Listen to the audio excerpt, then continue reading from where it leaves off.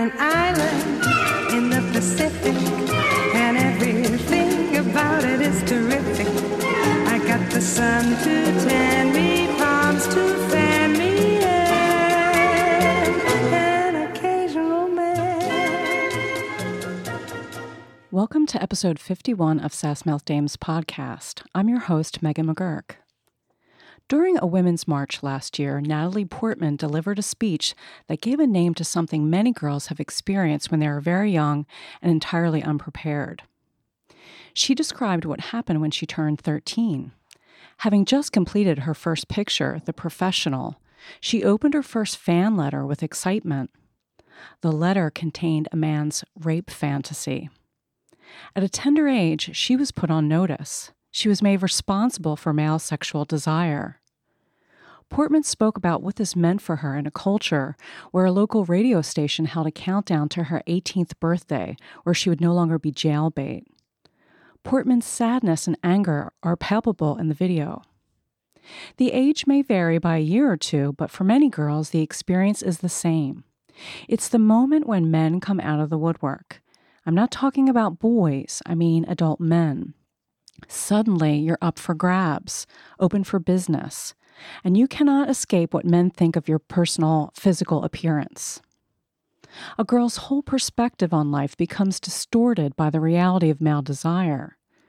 Portman, on her part, took steps to minimize and deny her own sexuality to deflect male attention. She rejected roles that included kissing scenes and cultivated the reputation of a prudish bookworm. In her speech, Natalie Portman referred to this dynamic as sexual terrorism. When I watched the video and I heard her say this, the truth of her words made my back teeth vibrate, the way they used to when my cat purred against my cheek. When you hear the truth, it strikes a chord. Now, Natalie was fortunate that she was able to protect herself against sexual terrorism, but what about the girls who cannot? What happens when your whole life is defined by the predators who stalked your girlhood? Evelyn Nesbit was the victim of sexual terrorism, and she was trapped by men's violence throughout her life in a story that has held public attention and interest for more than a century. Evelyn's story is important because it teaches us valuable lessons. Even if you're terrorized and your life becomes splashed across the scandal sheets, you can survive it. At least that's what I take from it. Evelyn Nesbit was a survivor. Nothing has aged about the story she records in her memoir, Prodigal Days, which was first published in 1934, nearly 30 years after the events described.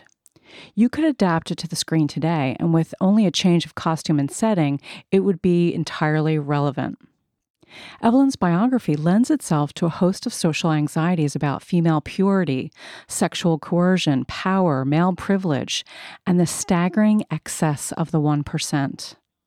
She was a young beauty caught in the middle of a notorious scandal murder case in 1906. Evelyn's millionaire husband, Harry Thaw, shot a man 3 times in the head on the rooftop cabaret in Madison Square Garden. The deceased had been her former lover, the prestigious architect Stanford White. The case was dubbed the trial of the century. Now, if I were to indulge in the tabloid impulse to wrap her story up in a nice little package, I would tell you that she was once the great beauty at 16 years old who accepted a bouquet of violets from a 22-year-old John Barrymore. As an old woman, she was reduced to sell her story to Fox Studio. During the Hollywood production, she attempted to hide her dependence on gin by eating violet-scented cashews to cover up the telltale smell. The bloom of fresh violets she knew as a girl decayed over time into a tawdry breath mint. It's so easy to pluck out details that seem to reappear with larger significance. Most of the coverage of Evelyn's life has been painted in this broadsheet fashion. It all began with William Randolph Hearst, who stacked the New York City courtroom with women reporters that became known as the Sob Sisters, those women who supposedly captured the human angle of the story. It's tempting to read the Sob Sisters as drawing attention to the plight of girls like Evelyn, except in their traditional defense of delicate female virtue, it made Evelyn responsible for the behavior of adult men. Before I get to the scandalous bits, it's important to remember that Evelyn Nesbit was more than a girl that rich men found desirable. She was also an actor, a sculptor, a painter, and a gifted writer. And she developed by force of necessity a media savvy that was far ahead of its time. Evelyn truly has a novelist's eye for detail, pacing, and characterization. She may have been forced by necessity to sell her story, but there's nothing about her book that screams desperate cash grab. All the elements of scandal are present: a gray beauty, pursued by rich and powerful men, the love triangle, the tragedy. But one of the reasons that her story endures over time is because she masters the sentence-level affairs that makes the reader's eye glide over the page as though soaring in the fabled red velvet swing. Evelyn can write. In the media, the significance of her story has perhaps come full circle. She was initially a commercial juggernaut, a supermodel, featured in ads for everything from beauty products to sausages. She had one of the most recognizable faces of her era. Then she was known as a muse for serious artists, and later a darling of the stage before she was pursued by men of society. And then ultimately she became a symbol of innocent maidenhood, or one as a wanton gold digger. Born to an affluent family in Pittsburgh, Pennsylvania, the Nesbits suffered a sharp reversal of fortune when the father died at a young age. Evelyn's mother was at a loss for how to provide for Evelyn and her younger brother. Mrs. Nesbit had dreams of being a dress designer, but they never panned out. They lived on the charity of family members until the mother chanced her arm at finding opportunities in New York City.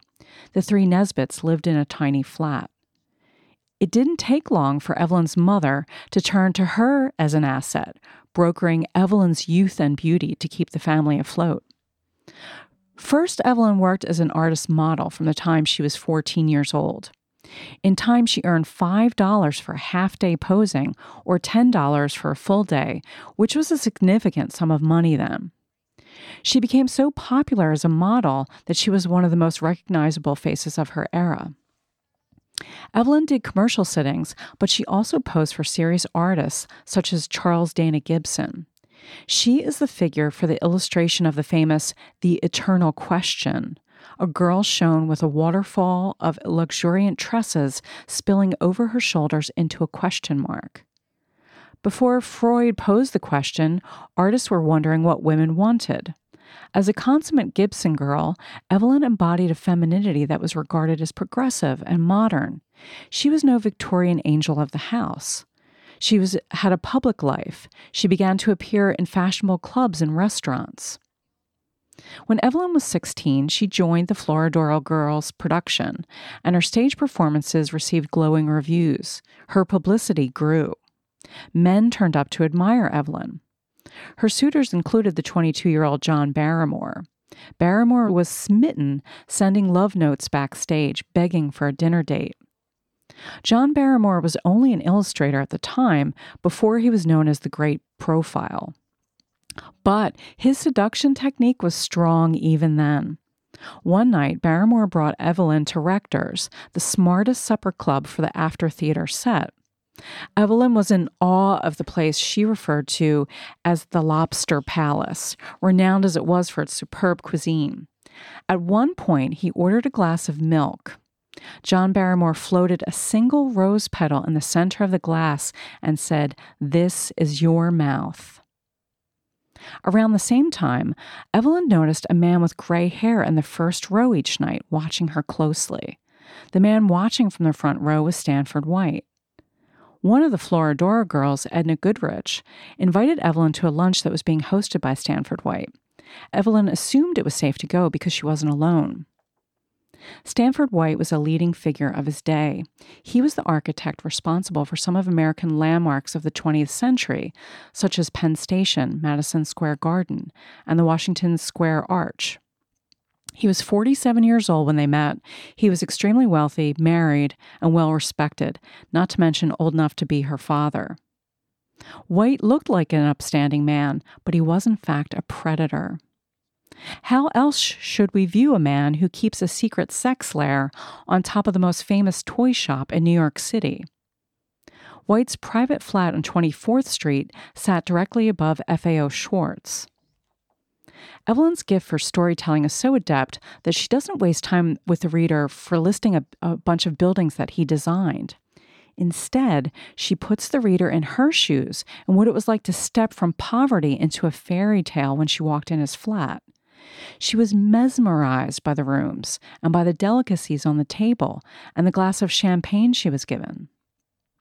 She notes that he was the innovator for recessed lighting.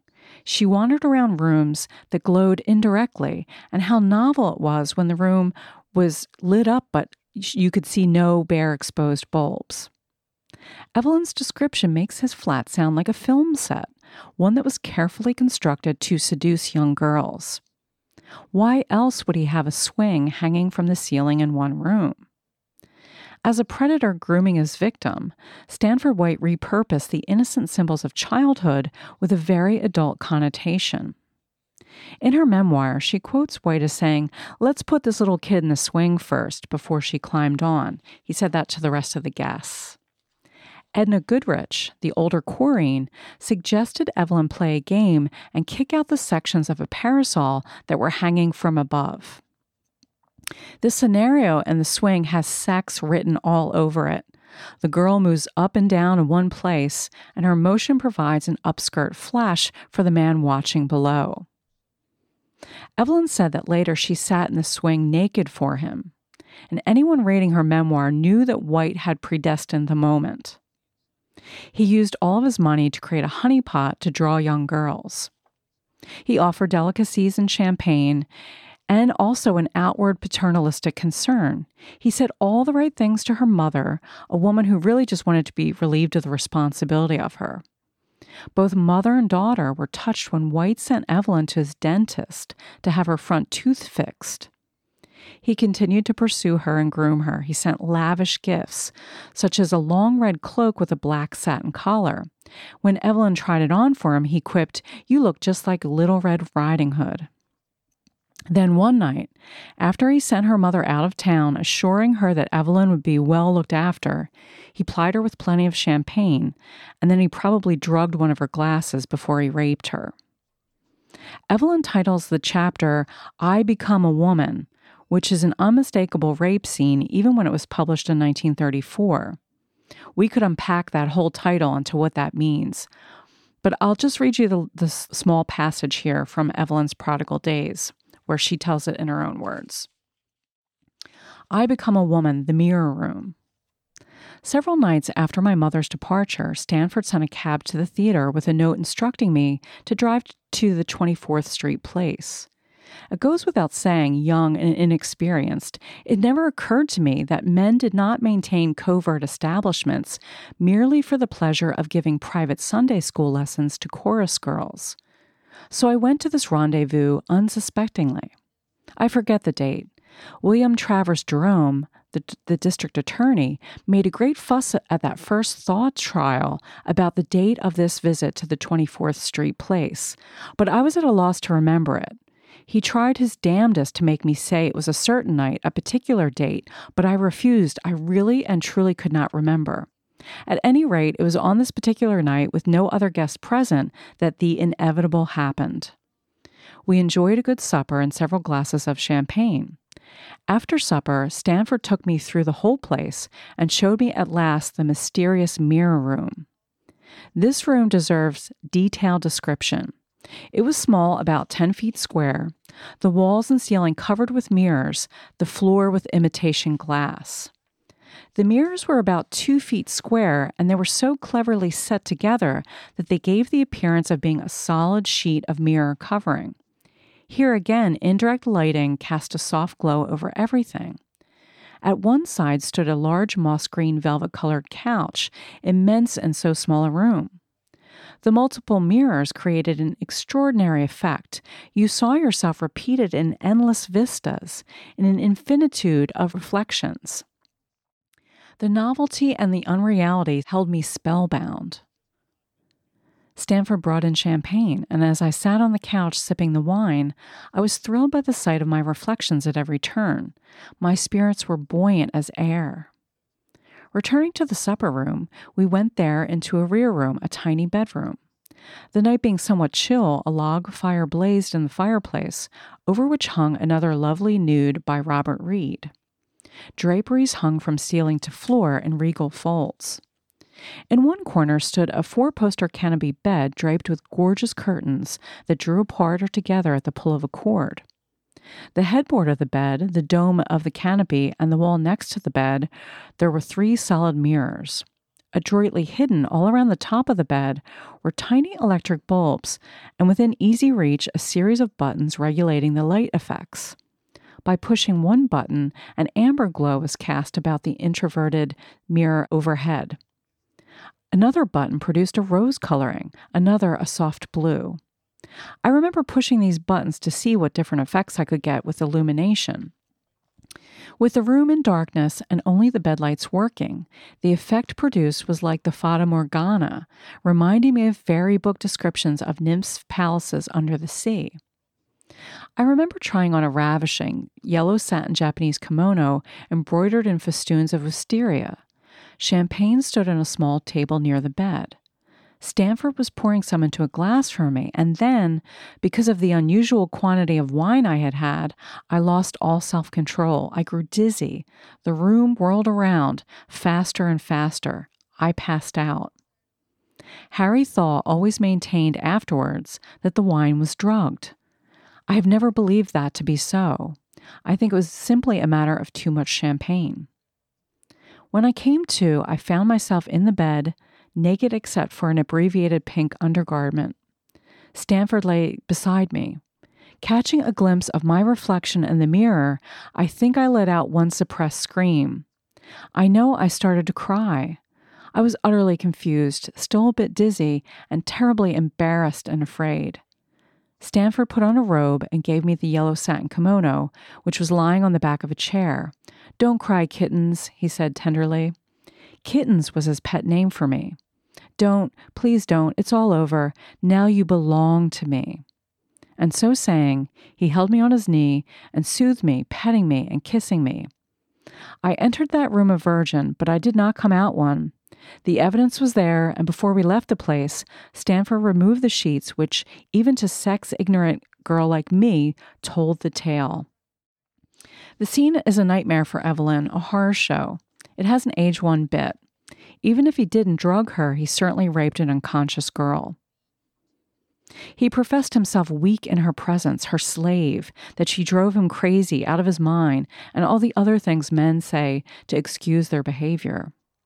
He places all the power with Evelyn, heady stuff for a young girl. Meanwhile, he's the adult incapable of exercising any restraint or decency or care for her well-being. For Evelyn, this is all she knew, so it was normalized. She argued that he did not drug or rape her. She had been manipulated into thinking they had a great love affair. After a while, Stanford White sent her away, supposedly for her own good, so that she would not be corrupted by life on the stage. He used her welfare when it was convenient. It was more likely his way of ending their affair by carting her off to a girls' school run by Mrs. DeMille, mother of the men who had become famous film directors, Cecil B. and William B. DeMille. Evelyn, shortly after she arrived, became ill at school. Now, after reading so many old Hollywood memoirs and biographies, her description sounds a lot like a case of peritonitis from a botched abortion. Hovering in the background while Evelyn was on stage and was exploited by Stanford White, another man was pursuing her. Harry K. Thaw was from a rich family with an estimated fortune of $40 million. Evelyn's initial reaction to Thaw proved to be sufficient foreshadowing for what was to come. He was rich, extravagant, generous, solicitous, but something about him creeped her out. Perhaps it was that he would fly off into a rage whenever the subject turned to Stanford White. He harbored such an intense hatred that he was completely irrational. Eventually, though, he wore Evelyn down. Weak from her medical emergency at the girls' school, Thaw offered to whisk her away on a trip to Europe.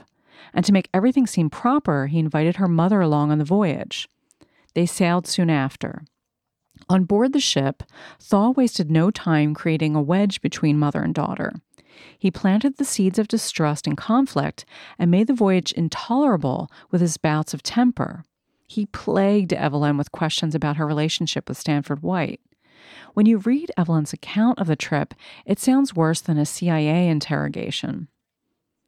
Evelyn broke down and confessed that she had sex with White, and Thaw somehow became worse on learning the truth. After that, his behavior, his bouts of paranoia, and his vicious attacks became unbearable. Her mother actually left, and no doubt just as he had planned. Once protection was out of the way, Harry Thaw badgered her into accepting his marriage proposal, which she had refused countless times. Evelyn was only following society's wisdom drilled into her at least since her father's death, that the best thing she could do was find a rich man to take care of her. The stage held no real future for proper ladies, and the Thaw family had enormous power and influence. For their honeymoon, Thaw hired out a castle in Switzerland. Evelyn was excited. But if I may be excused a small amount of hyperbolic phrasing, the destination to celebrate their nuptials was less a castle and more the gates of hell. She discovered there that he was a drug addict and a sadist. Evelyn found a case full of hypodermic needles and drugs. Thaw had been injecting cocaine and morphine for years. He grew furious with the servants for not keeping it hidden, and then later he burst into Evelyn's room. This is the excerpt from her prodigal days. I slept in a small ancient bed, and one evening, after dinner, I retired early and fell into a sound sleep. Abruptly, I was plunged into wakefulness by the bed covers being thrown back. There stood Harry Thaw, stark naked, tearing at my nightgown. Mortally terrified, I lost the use of my vocal cords, of my limbs. In one swift, violent jerk, he had stripped me. Horror-stricken, a gurgling scream escaped my lips. He clapped his hand over my mouth. The look on his face at that moment I shall never forget. His eyes were glassy, the pupils enormously dilated. His face was a livid, like death mask, the lips drawn into a thin, cruel line. "Keep quiet," he breathed, "keep quiet." And then he raised high his right arm. In this hand he clutched a dog whip. Suddenly it descended, and a thin stream of fire seemed to sting my flesh. I screamed, struggled. But the more I struggled, the more violent he became. He clawed at me. His nails dug into my flesh as I tried to draw back. Again his hand covered my mouth. Again the lashes of the whip bit into my defenseless body. Cruelly his hand rose and fell. Turning and twisting to elude the stinging torment, my whole body was lined with great livid welts. Thaw's eyes seemed to be coming out of his head. His expression was like nothing human. Every bit of humanity had gone out of him. He was a monster, a fiend, a demon. How long the living nightmare endured, I do not know. When my power of speech returned, I shrieked until my cries grew fainter than a whisper. The physical agony and mental terror I suffered held me on the brink of insanity. I couldn't think. All of a sudden, the demon in Thaw died out. Like a punctured balloon, he wilted while the evil grip on his soul relaxed. The sadistic orgy had exhausted him. "Don't move," he whispered hoarsely, but in a voice I at last recognized as his own. "Stay there. Don't leave that bed." In fear and trembling, in pain and despair, I lay pinioned to the bed by the fear lest my slightest move be misconstrued and goad him on to repeat the horror. But he slunk away into his own room. In a few minutes he returned in pajamas, robe, and slippers. He was a totally different person, composed, sympathetic. Gently he drew the bedclothes up over my bleeding body. My eyes were closed against the possible reappearance of the monstrous apparition. I waited, nerves taut, for the cutting whip to lash across my wounded, smarting limbs. Then I opened my eyes again. No, it was not a nightmare. It was Harry Thaw. He stood there, smiling down at me, a small glass of brandy in his hand. "Drink this," he said. I obeyed. Could it have been only a nightmare? Surely this ghastly, Gorgon-like experience could never happen to me, the petted, spoiled Evelyn Nesbit. It was all some hideous, macabre dream. I had never heard of the Marquis de Sade, knew nothing about perverts and sex abnormalities. Yet there I lay, shaking in ague of terror, the livid welts on my body rising, searing into me like branding irons. No nightmare. My own red blood was streaming from the lacerations inflicted by that savage dog whip. Tears streamed down my face. Why, I sobbed. Why have you done this awful thing to me? I had to do it. But why? I wept brokenly. You are too impudent. You are entirely too impudent. I had to punish you. From a mysterious locked bag he always carried, which I later learned contained whips, pictures, hypodermic needles, and drugs. In short, all the paraphernalia necessary for this hideous sadistic spells, he drew forward some pictures, reproductions of exotic paintings of lovely Persian, Turkish, and Hindu slave girls. If we were living in ancient times, he said, you would be my slave. I would be a prince, and you would dance and serve me, wearing bracelets and anklets. His eyes changed remarkably. All the glassiness and glare had gone out of them. After he had spoken, he left me again, lying in the dark, ever conscious of my tortured body. I groped for some meaning behind the madness of this night. It was too much for me. The sensation of horror would not leave me. The night about me seemed like a Dantesque inferno, and I, because of my physical agony, seemed to be undergoing tortures in every plane of hell. The newlyweds stayed in the castle until Evelyn's wounds disappeared. Thaw was penitent and begged forgiveness. After they returned to New York City, when their honeymoon, as it were, ended, they attended a show called Mademoiselle Champagne, staged in the open-air rooftop theater above Madison Square Garden. Stanford White arrived. He had built the place, remember, and it was a fashionable night spot. Knowing that Harry would become unhinged, even though her affair with Stanford White had ended nearly 4 years previously, Evelyn suggested they leave. Harry agreed, but then went back to the seating area. He approached White at a table in front and shot him in the head 3 times. Harry Thaw was tried twice in what was called the trial of the century. Thaw's family threatened to cut off financial support if Evelyn did not testify and corroborate Harry's version that he had avenged the way White had ravaged her. She was grilled on the stand for days in both trials, unable to eat or sleep. The jury had been sequestered for the first time in American history due to the relentless coverage in the press. Still, they were a hung jury. At the end of the second trial, Harry Thaw was found not guilty by reason of insanity and remanded to an asylum for life. Thaw was outraged, but pretty much had his run of Matewan and other facilities because of his wealth. He was eventually granted release in 1915, again as a result of his family's ability to pay for appeals and legal intervention. Evelyn Nesbit toured in popular vaudeville revues until 1916, and then she started a film career. In an early production memo for The Girl in the Red Velvet Swing, produced in 1955, Darryl Zanuck had asked, "Who do we root for?" His query might account for the central weakness in this picture, that and the fact that Ray Milland takes top billing. When a man's name takes precedence in a woman's life story, you know that the narrative lacks focus.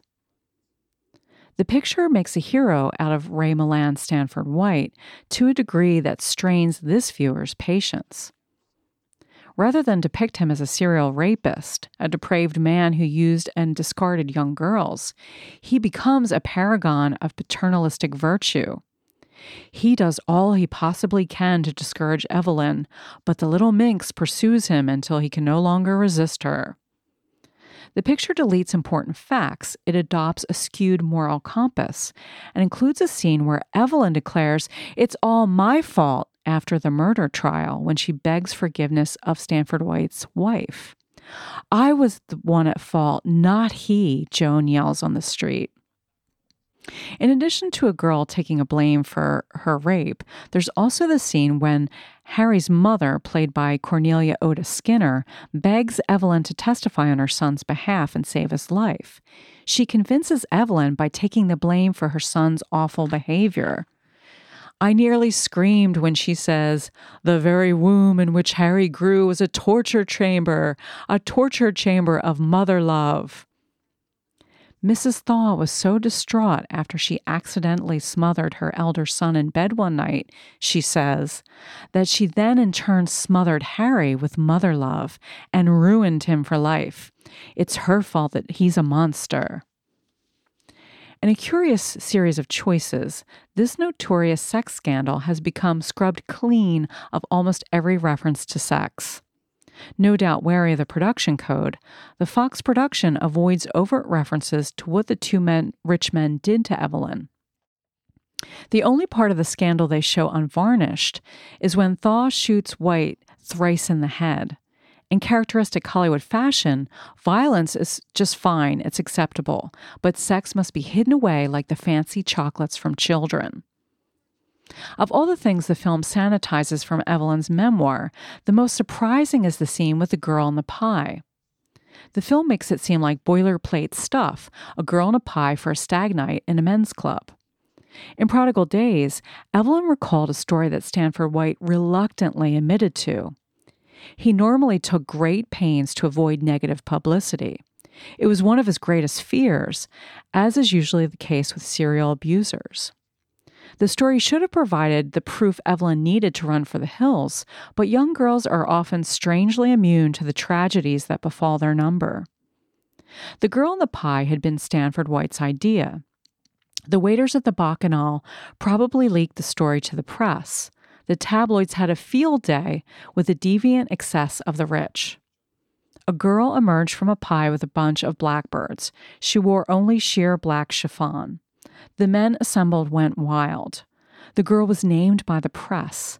The scandal led to her family disowning her. She was completely alone in the world, bereft, and died a short time later, and then was buried in Potter's Field. The Fox production, by contrast, uses the story to build Stanford White's moral character. When he learns that Evelyn has been hired to jump out of the pie, he tosses a number for a vaudeville girl at the men organizing the party and spirits Evelyn away for a good dinner, and then a ride on the swing. There is one outrageously saucy line that Joan Collins delivers, and she does so with gusto. When she lights Stanford White's cigar, and he asked her how she learned to do that, Evelyn responds that her father taught her, and then she adds, "Sometimes he even let me take a puff, and I never choked once." Ray Milland's facial reaction lands the fellatio joke. There are many good things about The Girl in the Red Velvet Swing, though. The performances are rock solid and makes it worth your time. In the title role of Evelyn Nesbit, Joan Collins looks every bit the authentic Gibson girl in her knit jackets, abundant if borrowed tresses, and a flawless peaches and cream complexion. She plays innocent without being cloying or priggish, as say June Allison would have been in the role. The sweetness is leveled out with a few moments when she snaps at men and gets a few juicy dramatic turns. Her first big acting scene occurs when she falls ill at the DeMille School for Ladies. White deposits her there to keep her safe from men like Harry Thaw, he says. In a white nightgown, she clutches at pain in her side. I really do think it was a botched abortion. And fights the pain to go downstairs and place a call to Stanford White. She writhes on the floor in agony, holding the phone receiver, while the headmistress scolds her for using the phone. She screams out, "They changed the line! They changed the line!" White's number had been disconnected, and she has no way to reach him. The placid smile on her face that has held thus far dissolves into spasm of pain and humiliation. It's a great moment for Joan. She resists the film's preference to see her as a passive beauty. Another scene occurs for Joan to show off her dramatic chops when she's off on the European tour with Harry Thaw, who's played by Farley Granger. Obviously, the studio wasn't going to show you the part where, she discovers Harry's secret drug case or when he whips her, but they replace it with a scene that hints at the violent underpinning of their relationship. In Switzerland, without the benefit of a warm coat, gloves, or scarf, somehow they decide to go for a hike in the mountains. But yet it's icy and remote, just like his character. He badgers her with questions about her relationship with White and forces her to reveal that they had been lovers, that it wasn't innocent. As Thaw, Farley Granger smacks her twice across the face, knocking her down. In another scene, one morning after they have been married, Evelyn looks at all the wedding gifts displayed in the dining room. Farley Granger wears a red quilted dressing jacket that makes him look scarier than anything in the blood-soaked Hammer pictures. He's a bourgeois vampire, sucking the life out of his bride, nagging her about how to write thank you notes, and browbeats her about her spelling mistakes. Farley Granger is so good because he knows just how to play a handsome man as an implicit threat, how the privilege translates into something sinister, just like he did in Hitchcock's Rope. Who needs to reach as far as a count with fangs when you have the terror of a spoiled rich boy looming over your shoulder? As Evelyn's mother, Glenda Farrell hits us with the sass just when we need it. She tells Evelyn some harsh truths, which her real mother never had enough sense to impart. Her mother says, "I've seen more tears run down the pretty faces than the plain ones," when Evelyn's head is turned by male admirers. When Evelyn swoons over her first meeting with Stanford White, her mama tells her that having met him 3 times is enough. When Evelyn corrects her that she only met him once, her mother clamps down. It was 3. The first time, the last time, and the never again time. In another scene, when Mrs. Nesbit discovers that Evelyn has received money from Stanford White and questions her about it, Evelyn attempts to sass back. She tells her mother she can throw it out the window for all she cares. Mrs. Nesbit snaps, "You account for every cent of that money or I'll throw you out the window." In reality, Evelyn's mother couldn't wait to hand her over to the first rich man who came along. In Joan Collins' autobiography, Past Imperfect, published in 1983, she recalled that the role of Evelyn Nesbit was a part highly sought after by contract players in Fox Studio. Marilyn Monroe had already refused to do the part when the studio had earmarked it for her. Producer Darryl Zanuck and the screenwriter Charles Brackett had both conceived the billing as a story with 2 great beauties of their respective era. Marilyn had by this point tired of the sexy dame parts and wanted something more challenging. Deborah Paget and Terry Moore both wanted the part. Joan learned that she had the lead role from an article in The Hollywood Reporter rather than from her agent or from the studio directly. She had only been under contract for a few months with Fox Studio, and she was 22 years old. Joan committed to prepare for the role of Evelyn Nesbit. She had to learn the dance routines as the Florodora Cars girl. She endured regular fittings for the 27 costumes she would wear. She had to drop her British accent for the part and spent 2 hours a day with a voice coach. To her dismay, Joan found that she could not adopt a convincing American enunciation for the RL ending for words like girl. So Jeffrey Hunter, the actor who had been assigned to help her with an accent, combed through the script and found synonyms for words that ended in RL. It took some doing. Inhibited by the overstyled look that her character bore, Joan entered every scene with an enormous wig that was heavy and burdensome. Even worse, she described the ordeal of the period costumes, which she explained were agony to wear. "I wore an authentic corset that laced my waist into the fashionable hourglass figure of the 1900s. On top of this went several lace petticoats with millions of ruffles, a camisole, and then one of the 27 gowns, all of which had more bones in them than a sardine. The collars had little bones or stays in them, so that if I moved my head too much at an angle, I would get stabbed in the throat. On my head sat an enormous black wig, beautiful but heavy, secured with 90 hairpins, and stuck to my forehead and the side of my face with glue. Sometimes on top of this hair would rest a gigantic hat covered with peacock or ostrich feathers, or an abundance of flowers, or trailing ribbons, and the hat was secured to the wig with several lethal hat pins. To dress and arrange the wig took an hour and a half each morning, and then another 45 minutes for makeup and body makeup, which was applied to every inch of skin the camera might possibly glimpse. When Joan was off duty, she tooled around town without makeup, in casual attire such as jeans and a man's button-up shirt, wearing her hair brushed out straight with a long fringe in front. Hedda Hopper raked her over the coals in her column, saying that Joan looked like she had combed her hair with an egg beater. One day on set, in her street clothes and no makeup, the director, Richard Fleischer, made a savage comment in front of the cast and crew. He said, "My God, I didn't recognize you. You look so ugly." Only in Hollywood would a man declare a natural beauty an ugly duckling. Another strain on set for Joan came from the presence of the real Evelyn Nesbit, who had been hired as a consultant for the picture. Joan said Evelyn watched her like a hawk and made her a nervous wreck. Joan observed that Evelyn was often in her cups. Evelyn ate violet-scented cashews to disguise the odor of gin. Joan recalled, "Closer than a foot from her face, and I became dizzy from the fumes." But Evelyn Nesbit had been through the wars, so who could blame her for a flask of gin? Joan Collins retained the reaction her younger self had to the aging process.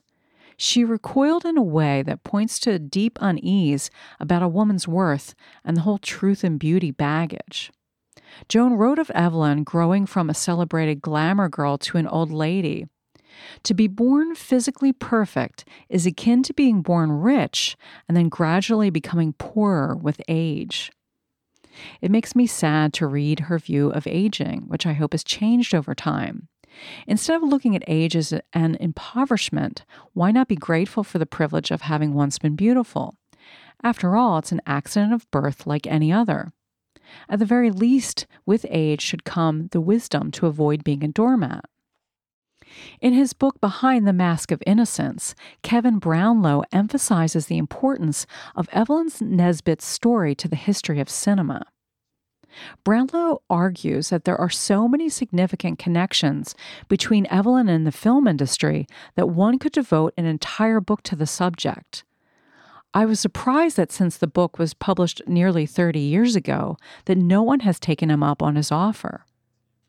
Brownlow identifies the Thaw murder case as instrumental in the early attempts at censorship. Films about the case were released within days of the murder on the rooftop and continued for decades.